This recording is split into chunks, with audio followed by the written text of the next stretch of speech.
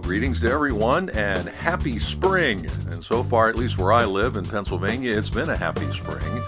Welcome back to the Yearbooking Report podcast. My name is Scott Giese. I've been a Jostens representative for the last 22 years, but a journalist, hard to believe, actually for 40 years now, since my senior year in high school. And of course, a yearbook is a work of journalism. The two go together. And so hopefully during this most insane school year ever, you have been persevering. And come on now, hang in there. The end is in sight. Yes, in school, of course, we call that summer vacation. And it's coming. And spring is underway. And hopefully that means warmer temperatures, brighter skies, and hopefully better situations, no matter where you may be listening at this particular point. So once again, welcome. Great to have you, or great to have you back. And we picked an interesting topic for this one because we went back and talked with someone that we've talked to before. If you recall, for regular listeners, go back to the August episode of 2020. And back then we talked with Erika Lin Payne. Now, Erika is, well, she's very unique in the fact that she is teaching in one place, but her group is actually over 2,000 miles away. She is from Southern California, but at one point, before the virus showed up, she made a move to Kentucky. And unlike other schools that would just go and find a new yearbook advisor, in this case, the school said, hey, can you keep advising the yearbook staff from way over there? And Erika said, sure, let's give it a try. Now, again, this was before the pandemic started. And so when we talked to her back in August, we wanted to hear from an expert, someone very well versed in online teaching and online advising, to get some tips because, if you recall, back when the school year started, it appeared that everybody was going to be doing this, right? Lockdowns, everybody at home, remote learning, and so on. Well, how do you lead a yearbook staff if everybody's at home? Well, Erika was an expert. She had lots of experience doing that the prior year. So we talked to her back in August to get some tips and ideas, and she shared some great ones on how to do this. Here are some tools, here are things to do, and so on, to help get the school year started. Well, recently we thought, okay, it appears, if you follow news stories, a lot of people getting vaccines and hopefully things are changing, the rules are being adjusted and so on, that maybe, just maybe, we're sort of getting back into some sense of so-called normalcy. Well, we wanted to get back with Erika to see, okay, it's been, well, almost a full school year now that for all of us, we've been doing remote learning and advising and such. Has anything changed for her? What has she learned from, for her second year of online advising? Has anything changed? Are things better? Are things worse? And so on. And so we wanted to get sort of a catch-up, sort of a recap from her, because, again, I consider her an expert. She's been doing this, I think, pretty much longer than anybody else. How's it been going for her? And so we had a pretty wide-ranging conversation about yearbooking, about online advising, about online learning, and also, as we went into the conversation, a bit more just about education in general. How has education been changed by this entire insane situation we've all been dealing with for the past 12 months plus now? We have some pretty interesting observations we're going to share in this episode. And we're going to ask you to stick around to the end because we have a very special treat, especially if you like to eat, a very special treat coming up at the end of the interview. We're going to leave you hanging on that one, all right? But first off, let's reintroduce Erika. All right, now, folks, we're making history on this one. This is the third season of the Yearbooking Report. This is the very first time we've had a repeat guest. Now, there's a reason we have a repeat guest, all right? And we will explain that reason here in just a little bit.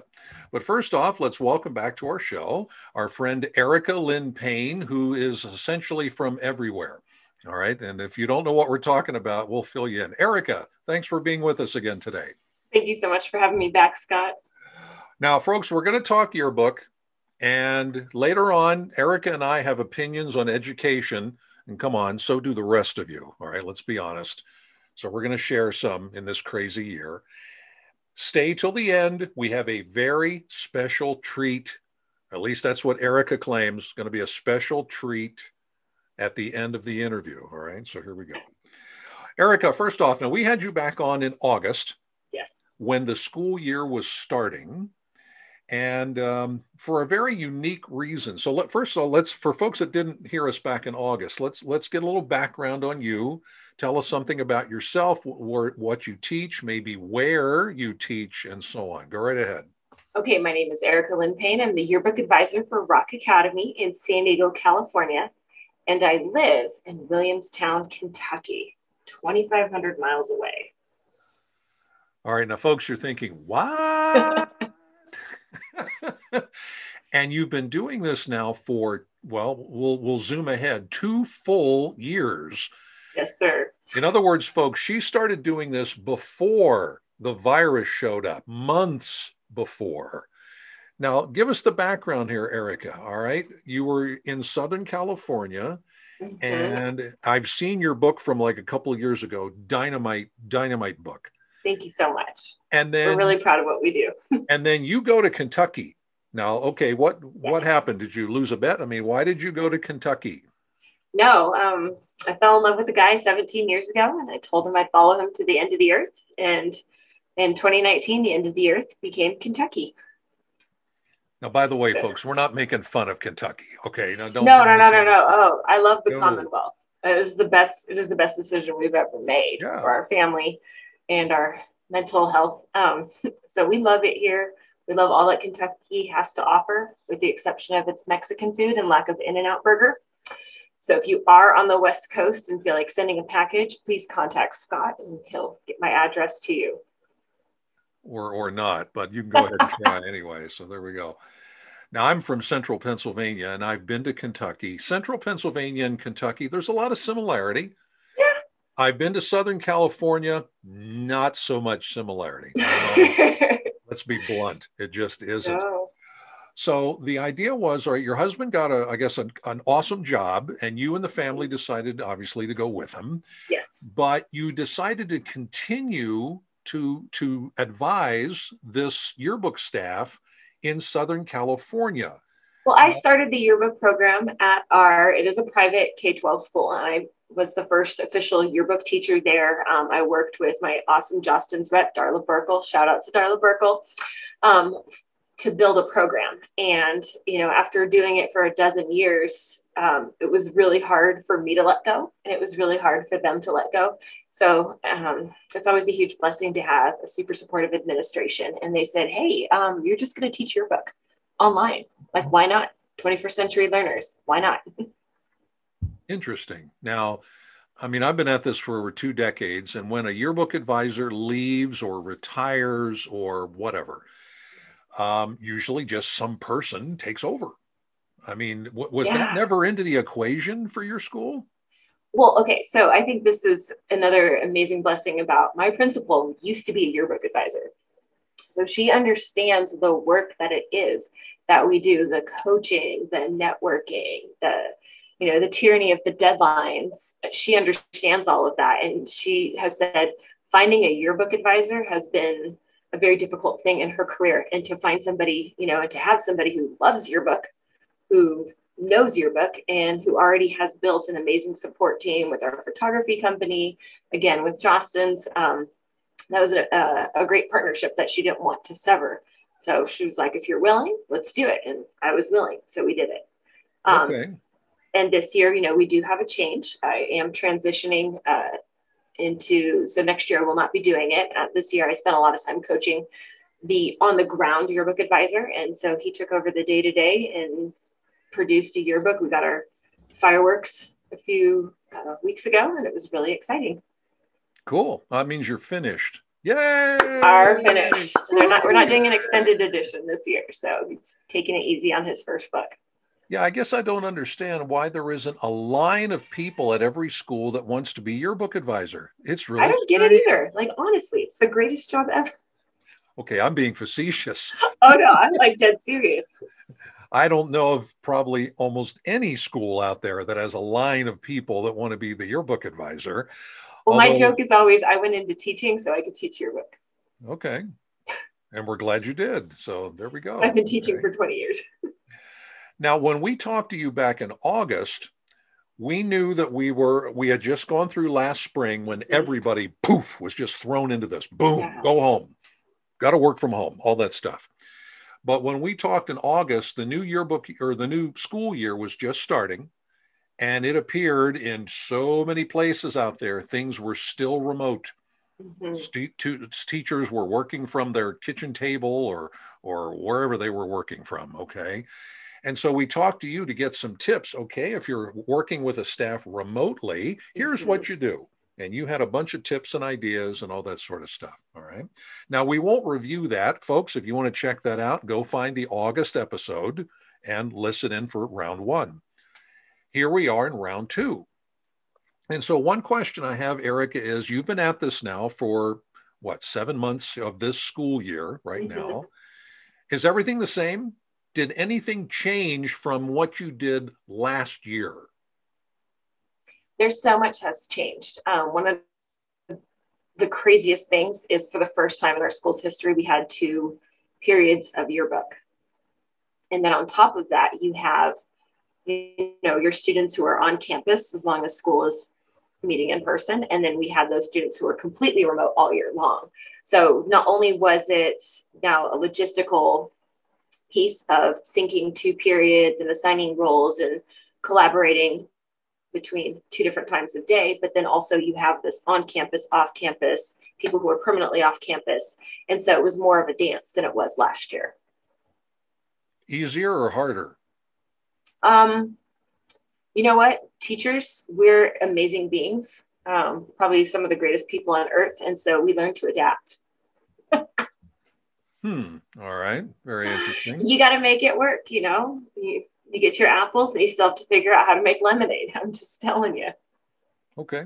I like lemonade, so that's a good thing. Okay. Whatever cliche you want to use, it's not ideal, but you make it work because ultimately I want my students to have, I want them to have a yearbook.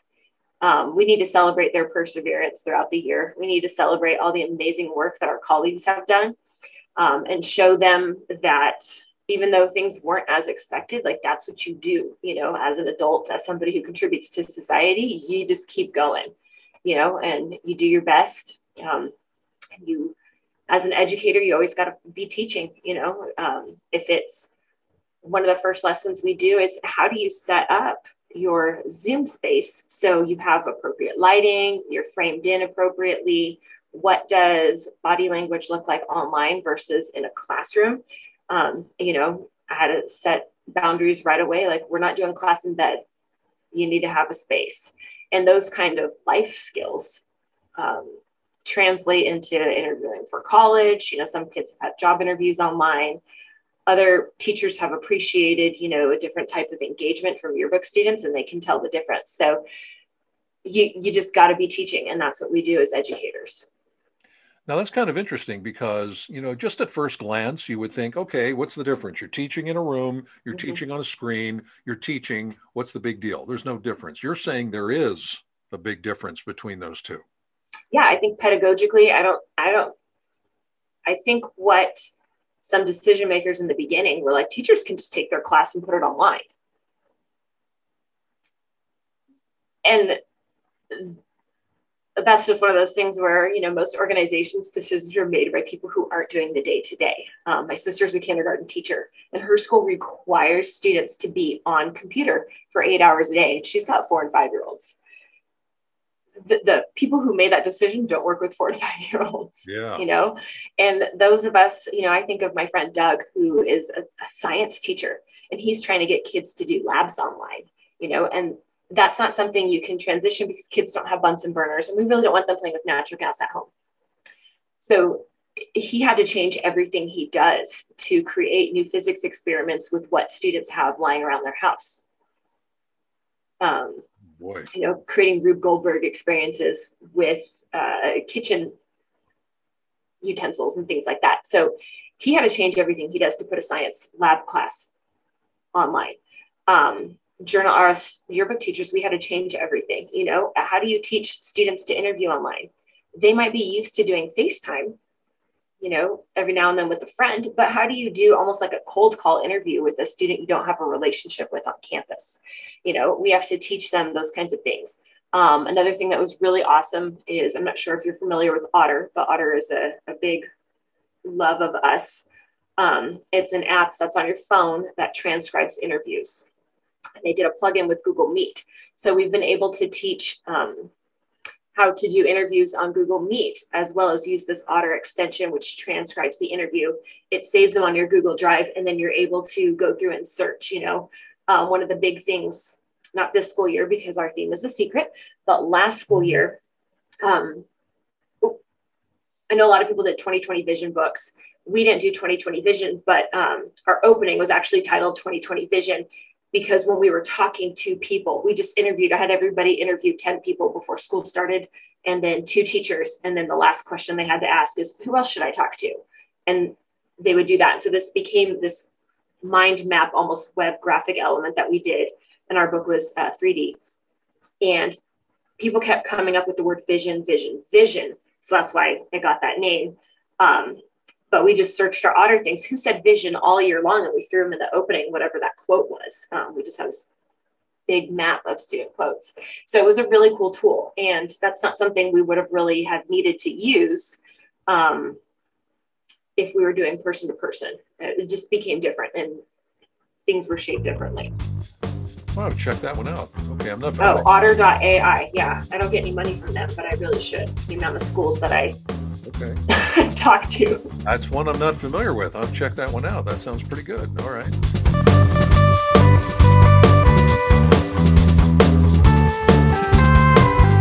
We'll get back to more with our friend Erika Lin Payne from Kentucky, still advising that staff in Southern California. Yeah, pull out a map. That's over 2,000 miles away. Wow. We'll get back to more with Erika here in just a bit. Yes, we can see the light at the end of the tunnel. Now, that could be the pandemic, but we're actually talking about the school year, right? Couple of months, summer vacation, everybody's going to be excited. Yeah, maybe cautiously still this year, but the end of the school year, of course, is always an exciting time for students and, yes, for teachers too, all right? No doubt about that. How do we remember this unprecedented year? I know that's a cliche, but it's the best word, this unprecedented year. Well, if you're a Jostens yearbook, 2 ways, actually, your choice. We have our terrific Year in Review supplements. There's the World Beat supplement, which is 16 pages, more suitable for high schools and older students. And we have our Flashbacks supplement, 8 pages, more suitable for younger groups. Think elementary, maybe middle school, and so on. These are 2 terrific Year in Review inserts. And, it's interesting. When I've had a chance to talk to students about these, they're like, well, why do we want those in our book? We know what happened this year, that sort of thing. Of course, students don't get the idea that, a yearbook is around for life. And so many years from now, when they pull that book off the shelf and they're looking through it and they get to the Year in Review supplement, oh, yes. At that point, they're going to spin through that Year in Review supplement. Oh, yeah, I remember that person. Oh, I remember when that happened. I remember when that team won a championship, or this trend, or this whatever it is. That is when a Year in Review supplement is truly worth the investment. Jostens works hard on our World Beat and Flashbacks supplements. They're very slickly designed, very stylish, lots of great information. Now, of course, maybe you've noticed one thing about this most insane year ever. Some things have changed, no doubt, and they're going to continue to change even after this is all over. And we've changed a few things with our supplements, too. For instance, when it comes to World Beat, in the past, Jostens only ever produced just one version, and if you were a spring delivery book, you got it. And if you were a summer or fall delivery book, you got the same one. And frankly, we usually wrapped up work on that around February, so that it was in time, of course, for spring delivery books and so on. This year, that's going to be different. For summer, fall delivery folks, your World Beat is going to be slightly updated with things that happened in March and April and May and so on. This is the first time we've done this, sort of 2 different versions of World Beat, the timing depending on when your book comes out. That's a good thing. But also along with that, we realize, especially for spring delivery folks, things do happen in March and April and May, of course. And so now we've decided to also kind of compile a list of fresh images and topics that you can grab digitally that maybe you want to put, maybe not into a book, maybe into a spring supplement, or perhaps you have other uses for that. That is now included as part of the package. So if you want to make sure you have a chance to catch some of that later in the school year stuff, now you have the opportunity to do it. World Beat and flashbacks are terrific any year, but you think about this year, what I've called the most historic school year ever, because it is. World Beat or flashbacks would be a great addition to your book. If you've got it, lucky you. If you don't have it yet, it's probably not too late to add it. Contact your Jostens representative for all the information on how you can add one of these two terrific supplements to your book so that you fully remember this pretty amazing school year. All right, good stuff. Let's get back to our friend Erika Lin Payne as we talk about online advising and learning. Now, my question was going to be, you kind of touched on it here a little bit. How is Yearbooking different this year compared to last year, either for you or for your group back in San Diego? Because again, let's review. Last year, I'm advising at 2 schools. Okay, well, that's different. Last year, this insanity started in mid-March, and it only lasted, roughly speaking, the last 3 months of the school year. 3 months. Before that, we had 6 months of, I guess, normalcy, you would call it. This year, no normalcy. Now, from your perspective, how is Yearbooking different this year compared to last year? Again, either for you personally or for your group back in San Diego. Yearbook has been completely different. Like I just kind of screeched. I advise at 2 different schools. So my school in Kentucky has been in person all year long. So I've been on the ground with my team. My school in California started off virtual. We got approval from the government to go in person because of the precautions our school took in place. So we had that, but again, we still had some students offline. We had 2 periods. So it's totally different. And then other advisors that I work with and talk to, their experience is different based on their state or their Board of Education. I don't think anybody has had the same 2 experiences. And that's what's awesome about Yearbook. Something that Casey Nichols said years ago is that your yearbook should almost be like an inside joke, or maybe that was John Cutzinger. The yearbook should be an inside joke for your school. You know, nobody else should be able to use your opening copy or any of that because it should be specific to your school in this year.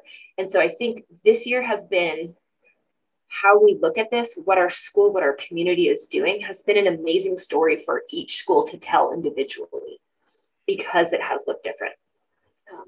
Some schools weren't able to do sports all year long. Some schools were able to do sports and only the athletes were present. Some schools were able to do sports and everybody have 1 fan present. Some schools, it really didn't matter. You know, some seasons were postponed. And so that for a small school like Rock Academy, that has made a big difference because, you know, our male varsity athletes are all tri-sport athletes. Our female varsity athletes are all tri-sport athletes. And when you combine and, you know, shuffle the deck on seasons, that determines what sports we can even offer. And then just really trying to get the story of the year a different way. You know, you can't wait for somebody outside of class as easy as you used to be able to, because at our school we had staggered start times and we went to a cohort well. So that way, you know, if you were in this group, this was your, for lack of a better phrase, like your germ group that you're going through school with. And that's how we tracked exposure and things like that. And we're able to be proactive and keep school going all year long. Other friends that I have, students aren't allowed at games. And because a staff can, my friend who's an advisor took all the photos of all the sports all year long because he did duty at them in order to get in. So they would have photos to put in their yearbook. So it's been really interesting. I know my friend at the school down the street, she's worked with the local press because they can't go to games, but the newspaper has actually gone in to cover the high school sports. And so they've given them photos. So everybody's just working hard and trying to work together. And I think that's been one of the amazing things that's come out of this experience is we've learned to use our resources a little bit more And I think everybody's hurting in a way, and everybody wants to help in a way. So it's been a beautiful thing to make yearbooks more communal or community oriented. Find the positive. Yeah. Find the positive. They're in there somewhere. And all those things you just described, I've encountered. And one of the things I find interesting about this whole situation is how people are just doing it differently. You Mm-hmm. mentioned the school in San Diego is a private school. Public schools are different. I don't know. They're just handling this differently. California, Kentucky, Pennsylvania, I could probably pick any state in the union. We're all doing this a little differently, which is weird. It's just strange to deal with. Now, as far as the book is concerned, Mm-hmm. this year's book versus last year's book, the same, greatly different? How about that? Greatly different. We did reduce our page count significantly. And this is the first year we're not doing an extended edition, probably in the last 8 or 9 years, just because my partner, I guess, for lack of a better title, my partner, it's his first book, and yearbook's intimidating. It's a lot. There are some departments on school. I am trying to be positive, but sometimes you get a little salty. Some department, like, oh, if you're a coach, you get a prep to help you with like game plan and to watch tape.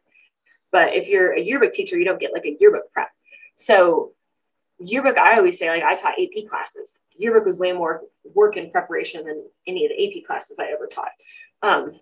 So just learning that and getting through those first 3 plant deadlines, like, that's just glorious. And we celebrate that. And our yearbook ended in February with the year that we covered.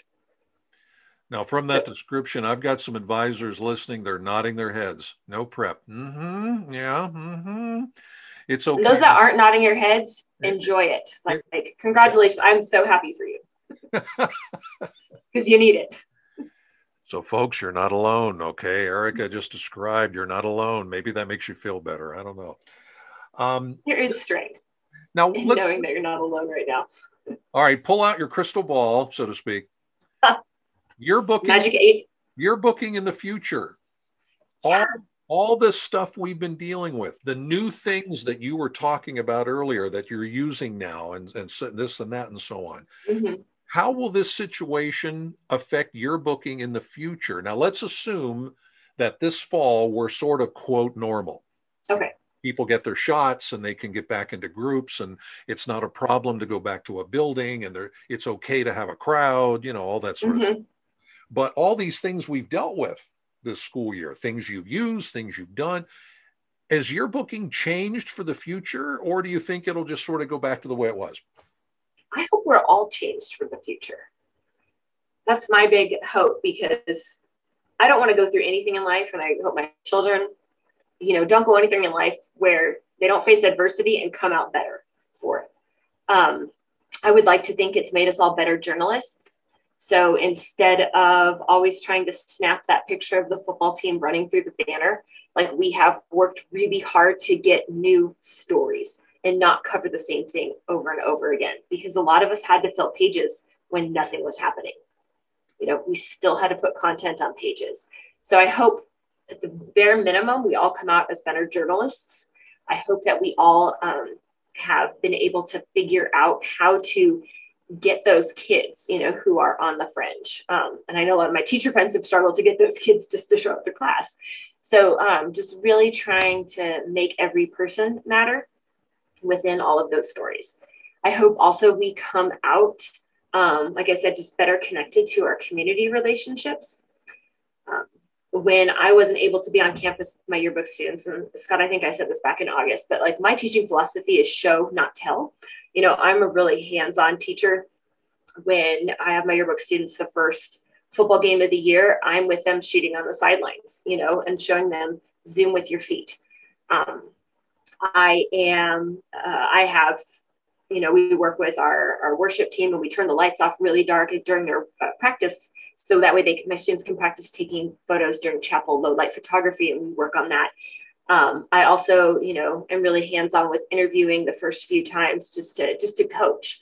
And so not being able to do that when we could open up school, I had, a parent who is a professional photographer come in and do the photography lessons so they could have hands-on, because it's one thing for me to talk on a screen, and explain aperture and shutter speed, and angles, bird's eye, worm's eye, how do you make one shot 25 different frames and have them all be different? I can say that as a talking head, but to be on the ground with the student, help them physically move, show them, have them walk with me, it's a different experience. So hoping that we have those community partners, my girlfriend at the school down the street, just having a relationship with the local press now.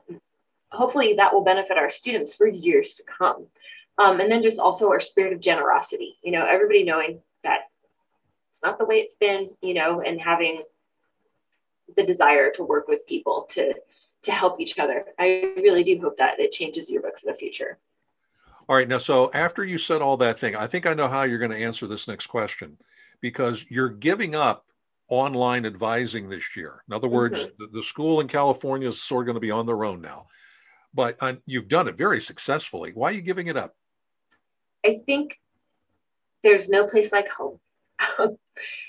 There needs to be a home base, a teacher, a stocked fridge for the kids. There needs to be that on the ground support, that ear to the ground in staff meetings to hear what's going on, or an adult to face the battles with the difficult parents. There needs to be that gatekeeper kind of person to protect the Yearbook students.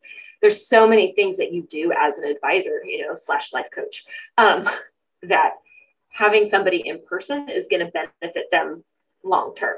And I also think that there's, I never did online dating or anything like that, but so I'm only speaking from my experience, but there's only so much relationship that can be had on a screen or on a phone or in an email. I think there's so much to relationship building and trust building that happens face to face in the flesh. I can't argue with any of that. Not one lick. In my particular case, I've been working remotely for a year now. I visited one yearbook staff in August because they begged me to come. And so I went. I have not visited any other staff for 12 months, and I miss that. There's just something about being in the room with people, being with the kids. You were talking earlier about teaching photography. That's something you really need to do face to face, like standing next to somebody, It is. I mean, and like one of my just personal goals for myself is that I learn something new off the internet every week, So I have a few like YouTube photographers or Photoshop guys that I follow. And, I try to learn a new skill. And I feel like, you can learn online, right? But like a YouTube video where I'm learning a new skill, it's like 12 minutes max. So I don't have the attention span for something much longer than that. So I can't imagine our kids sitting all day in front of a screen. And just even as a teacher, no teacher wants to talk that much. Or I guess no good teacher wants to talk that much. So no. And I tell you, I think everybody knows this now. Screen fatigue is real. It's real. Well, and the American Academy of Pediatrics has been saying that for years. They said high schoolers shouldn't have more than 2 hours of screen time. I mean, they've been saying that for years. And then for the last year, we've put our kids on a screen, defying everything that professionals are telling us, and we're wondering why on average, American students have dropped 30% in their skills.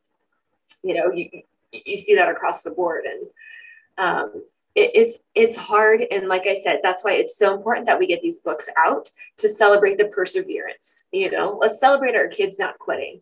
Let's celebrate our teachers on not quitting. Let's celebrate our administrators on, could you imagine the administrative nightmare this has been for our principals and our boards of education? It's just, I just can't imagine. And so I talk to schools all the time who are like, we're just not doing a book this year. And that breaks my heart. And I know it's hard, but we do hard things. I have heard many stories this year from administrators, and I feel for those folks because it's like fighting upstream, I think, in some cases.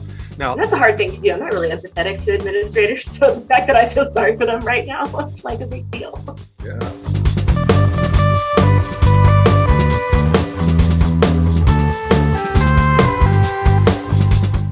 We'll get back to our final segment with Erika Lin Payne as we talk about education. I said to her, hey, let's just talk about education in general. And she said, okay, because I know she has opinions, and frankly, so do I. And frankly, so do you. If you're listening to this podcast, I know you're looking to the future wondering, how are we going to do certain things in the future after all the things we've been dealing with for the past year, right? Well, get ready for some interesting opinions and that special surprise at the very end. We're going to make your mouth water, although Erika is going to say some things that really caught me by surprise, like, what? Get ready. That's coming up in just a bit. Hopefully you are doing okay. Now, again, as we record this here in mid-March, the signs are looking good. A lot of people out there getting vaccines. That's good. Here in my home state of Pennsylvania, a lot of teachers have been getting a vaccine just recently in the past days and week or two, which of course is a good thing. You know, teachers with vaccines feel more comfortable in an at-school setting. Of course, no idea, really, when kids are going to get vaccines. I've heard summer, I've heard fall, maybe you've heard something differently. Of course, we need to take care of the at-risk folks first, you know, elderly, people with health conditions and so on. Adults, for whatever reason, seem to be a little more susceptible to this thing than kids are. So adults first, kids second. But that is coming. As we record this again, things are looking pretty good. Hopefully you're doing okay. Yes, this has been the most challenging year ever. That goes without saying. And it's going to continue. That goes without saying as well. I know we all want to just rush back together and have fun and get together in crowds and go to sports games. Folks, we need to temper our enthusiasm just a little bit longer. Yeah, it's disappointing for me when I see where I live in central Pennsylvania, some usually really big summer events where crowds get together. They're already being canceled again this year. They've already announced they're not even going to take a chance. And of course, that makes my shoulders kind of sag, like, oh, I want to get back to normal. We all have that feeling, right? I want to take this mask and go outside and burn it, which at some point I'm actually going to do. We need to hang in there, folks, all right? We need to tell our kids, hey, guys, we just got to hang in there. It's interesting, a year ago, my thought was for the senior class of 2020. Now, of course, we remember a year ago, all those things that got canceled, spring sports, proms, in some cases graduations, or at least they were delayed or greatly disrupted. And I felt badly for the senior class of 2020. What a terrible end of their year. Well, then I thought, what about the senior class of 2021? They've been going through this insanity for an entire school year plus now. Back a year ago, I thought, we've got to do something extra for the class of 2020, and a lot of folks did. What are we doing for the class of 2021? I hope at your school, you know, again, this year, there will be a graduation ceremony, but will everybody have to sit 3 or 6 or 9 feet apart or something like that?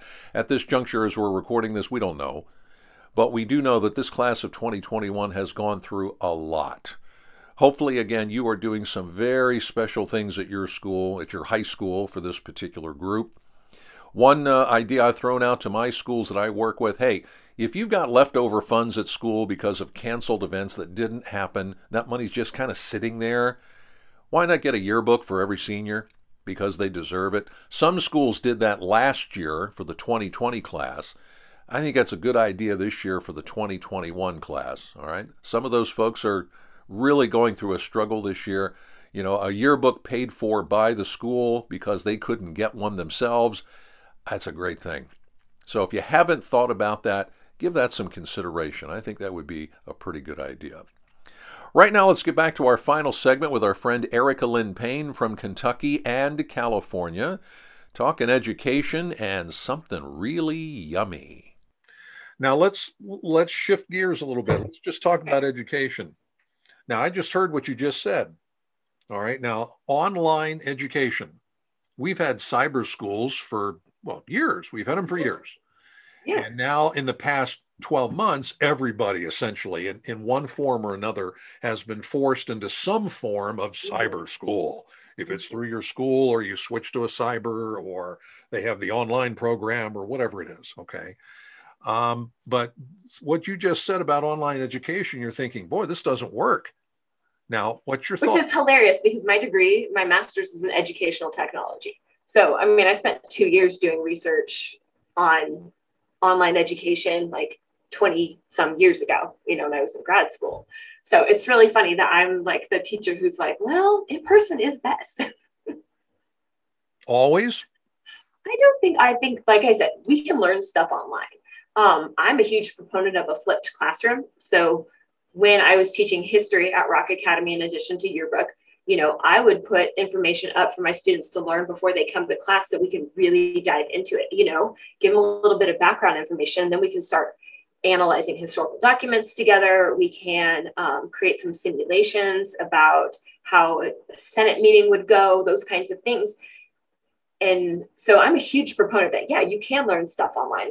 But I think what you captured before, screen fatigue, an 8-hour day, a full school day for somebody whose mind is continually developing. I mean, there are neural pathways that we are overriding with stimulus. We have put temptation into our kids' hands. We've given them the world and not really given them the skills or taught the self-discipline in order, to not be watching YouTube, while you're in school, on the side. Like my 9-year-old nephew last night lost his video game time because he was watching YouTube, which he's not allowed to do, while he was going to school, So these kids, we need to equip them before we unleash them. All right. That makes perfect sense. Now, okay. Sure. So in other words, you've done graduate work on this. You've lived online education big time for 2 years now. And then whatever you mentioned previously, you were doing lots of stuff. Okay. Your opinion, again, let's come fall, let's assume quote, quote, normal, hopefully things are much better and folks are back in schools and so on. How can a standard school with a building use online education in the future? Let's hope this virus never comes back. We never have another pandemic. But online education, we've been using it heavily now for a year. What do you think for the future, going back to a standard school model? Do we just throw online education out the window, or is there ways to use it? There's definitely ways to use it. There are opportunities where there's something you might not be able to do in person, like here in rural Kentucky. Our news media, we have, Louisville, which is 2 hours away. We have Cincinnati, which is about an hour away, and Lexington, which is about an hour away. So in San Diego, I used to take my kids around the corner to go to a news station, meet with newscasters, talk with producers, and understand professional journalism. Well, that's a lot harder to do in rural Kentucky, So there is that role where you have the expert Zoom in or Skype in, kind of a thing, to connect them with resources they normally wouldn't have. The other thing is you kind of see the outschool model where when we have applied arts that have been pulled out of schools in certain parts of the country, maybe online culinary would be an awesome option for some students who that's what they want to do, but it's not offered at their school. Well, they can take patisserie online. And again, it's that 35 minutes, we're not having that screen fatigue. You're not getting that 2-hour AP lecture. I know our school, we do have online classes for students who are interested in things that we don't offer because the Rock was a small private school, so we offered Spanish. That was our only foreign language. But if you wanted to take French, you could do it online, and you would go sit in a very lush chair for study hall and manage it yourself, and a lot of those students were not successful in that model because it is a different model. Again, because they hadn't been taught how to learn online. Just like our teachers couldn't just pick up their classroom and throw it online. It's a different way of learning and teaching. So I think there is a place for it. Absolutely. That's why we have it. That's why it works. You look at those online ESL companies that specialize in kids in Asia, those work. Again, it's a 25-minute English lesson. Outschools 25, 30 minutes, so those models do work. That's interesting, because I've always wondered this about those online courses you mentioned. Again, this is before the virus shows up. All right. Yeah. Okay, I'm taking, I don't know, Chinese or something. Well, they don't offer that in my school, so I have to take an online course. Mhm. Or Russian.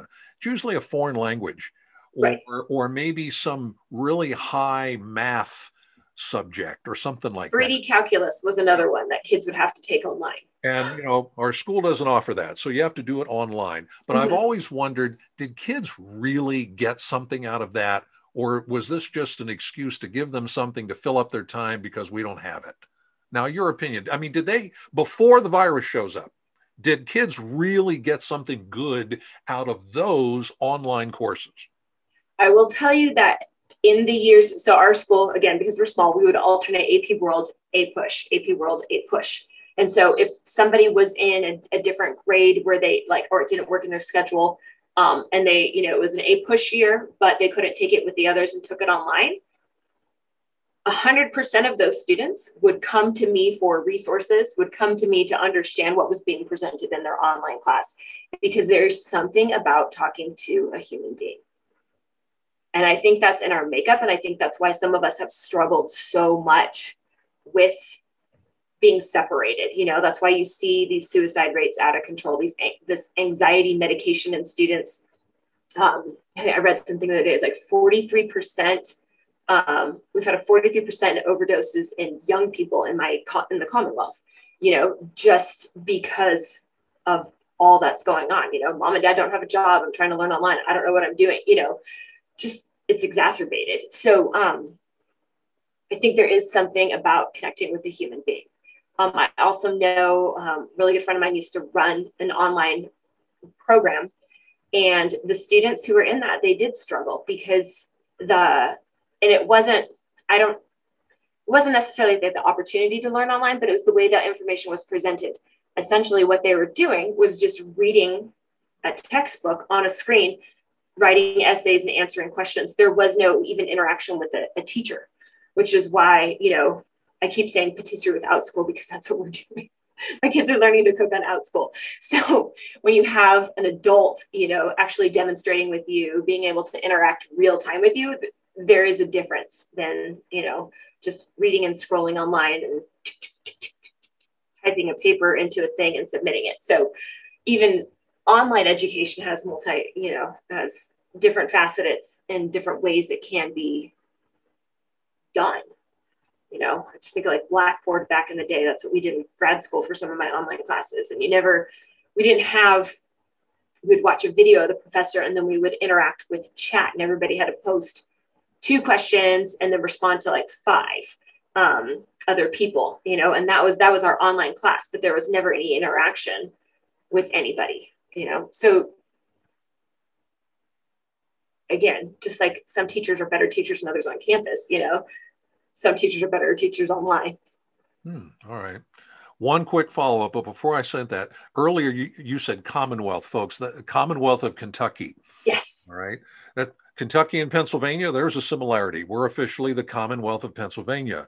I didn't know that. Like, okay. Yeah, there are like a half dozen states out there that go by the name of a Commonwealth, and the government's a little different. That's what Commonwealth means.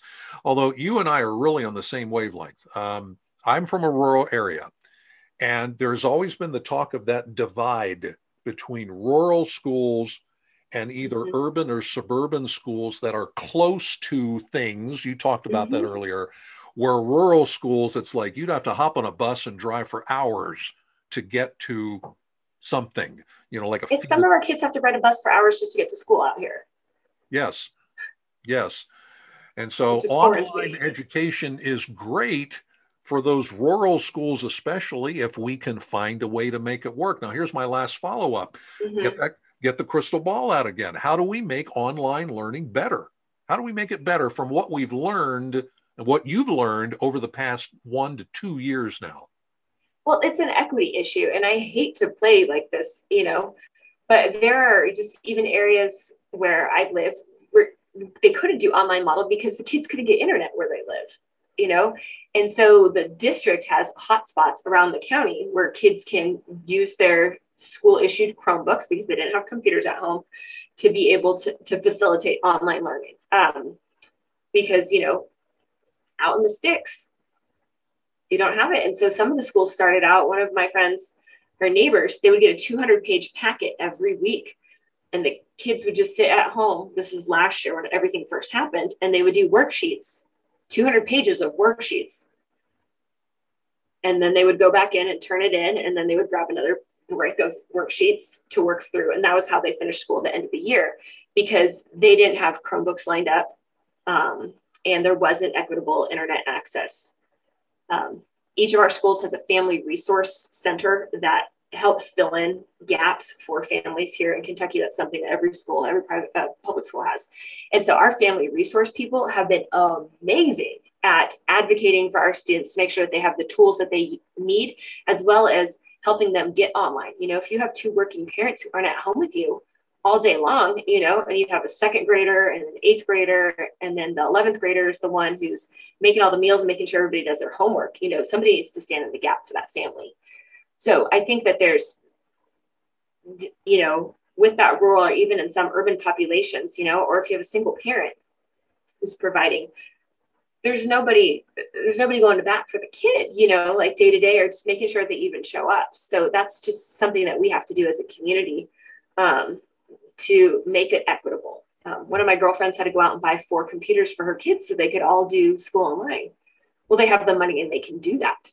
You know, for every family who can't go out and buy, you know, or I think she bought them iPads, 4 iPads. I couldn't go out and buy 4 iPads for my kids. You know, there are other families who can't even buy one for their family to share. Or, you know, some kids were doing Google Classroom on their phones first, even at the Rock. And we had to say, no, you got to use your Chromebook, you know, so we were a one-to-one school. So there's a lot of infrastructure that needs to take place beforehand. And then I think, I just think that's just going to separate what we're going to see in the next few years is this achievement gap between the haves and the have-nots, you know, and that's a real unfortunate thing. Yeah. What a year. What a year. And I'll be curious what you just said there. I'm going to be curious to watch that gap, if gaps really do develop. Sadly, I think they might. I know that you look at those, you know, I think everybody's reporting what school districts haven't even had attendance. You know, there are school districts in certain states where they can account for 20-30% of their students because they haven't shown up online and they don't know where they are. That's scary. And I tell you what, going back to yearbooks very quickly, off the charts this year, the number of kids with no picture. Mm-hmm. Just, and I've, you know, urged schools, hey, see if you can find a way to get a picture of that kid. Send a selfie, something. Mm-hmm. Some kids respond, a lot don't, or a lot haven't. Mm-hmm. And then at the end of that grade, you have this list of names, people not pictured. And folks, the list this year is long. And that I think that ties a lot into the decreasing book sales we've had this year.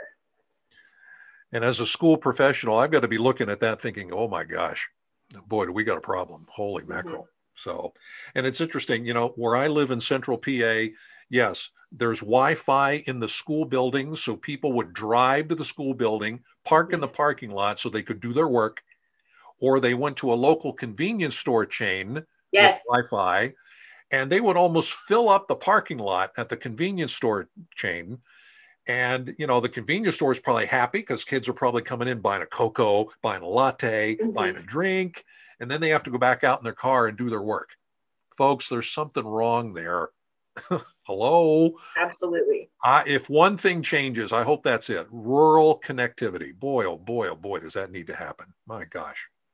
Okay, last question. Now, this is the special treat. This lady here is from Southern California, where she claims there's certain ways to make tacos. They're awesome as opposed to every other place apparently on the planet. All right, lady, it's time for you to fess up. What's the big deal about Southern California tacos and how can I make them?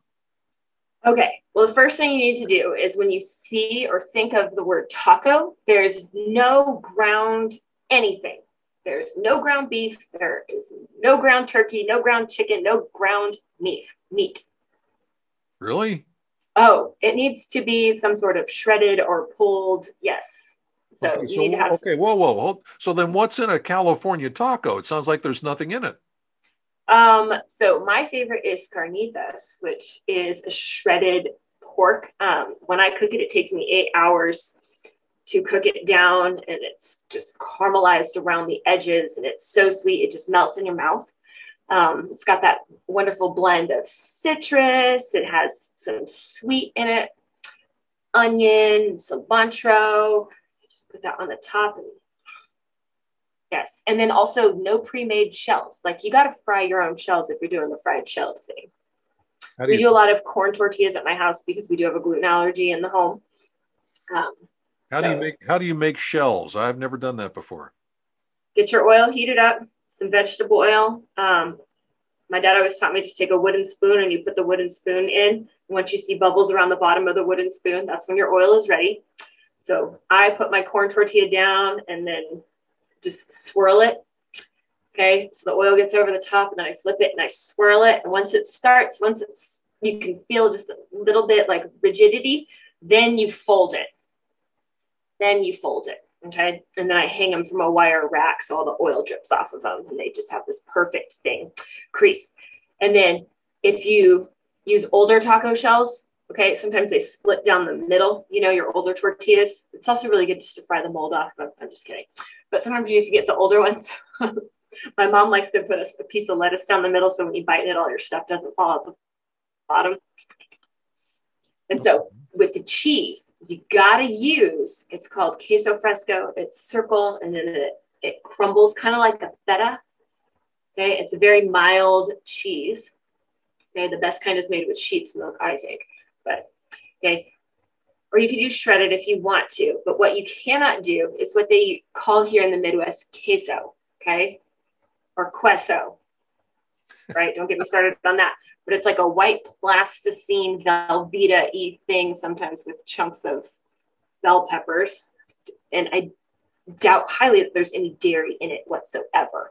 So they like to slather that on everything here. And so every time we go out, we're like, sin queso, no. And yes. So you're not, like I said, hold on, you're not a Cheese Whiz fan, apparently? Oh, no. But I'm that mom who makes like homemade mac and cheese. And, like when my kids go to restaurants, if it's like the box stuff, they're like, what is this? I know. They're so bratty. All right, now real quick, 8 hours for the meat is daunting. I'm thinking a slow cooker, a crock pot. You could do a crock pot. The thing is what is so amazing when you slow cook it on the stove is the fat renders out, and then you get this. So once you do I cook mine in orange juice and some other things, but orange juice is my like main citrusy, and it like tenderizes the meat, the pork. Yeah. Once all the orange juice evaporates and gets like soaked in, you just have the oil left over, and that oil, like you fry it up, and it just makes it a little crispy on the edges, and that's like the pièce de résistance. So that's what my husband likes. He likes it to have that like extra little crisp, and so what hubby wants, hubby gets. So there you go. Folks, look. You can also do beef on the barbecue. Costco has this stuff. It's called arrachera. It's a big slab of skirt steak that's pre-marinated. It's like the perfect gringo taco. All right, folks, we have to stop here because my mouth is watering. I need a towel. All right. That'll be my third episode. It'll be the taco episode. Folks, look what you learn when you listen to this fine program. Now you know how to learn online. Yeah, genuine, authentic tacos. There's a little work involved, but hey, anything in life, there's a little work involved, right? Yes. We do hard things. Amen. All the teachers are nodding their heads. Yes, that's true. Well, Erika, hey, thanks very much. This was very enlightening. Good luck, since you're going Kentucky only now here in a few months. And, maybe we'll catch up again sometime. That would be cool. Okay. Thank you so much for having me.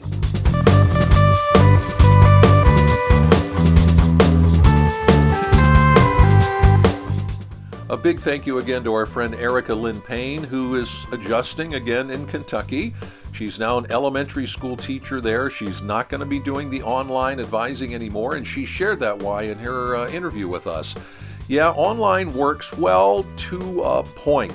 And then if you're not in a room or you're not together, you're not on site, there's just some shortcomings there. She realized that.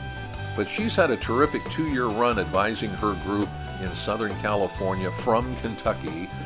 And as all good things come to an end, so to speak, she's moving on to a great thing where she is in Kentucky. So congratulations to Erika and much good luck to her. And folks, hopefully you got some really good information or inspiration or ideas from this particular episode.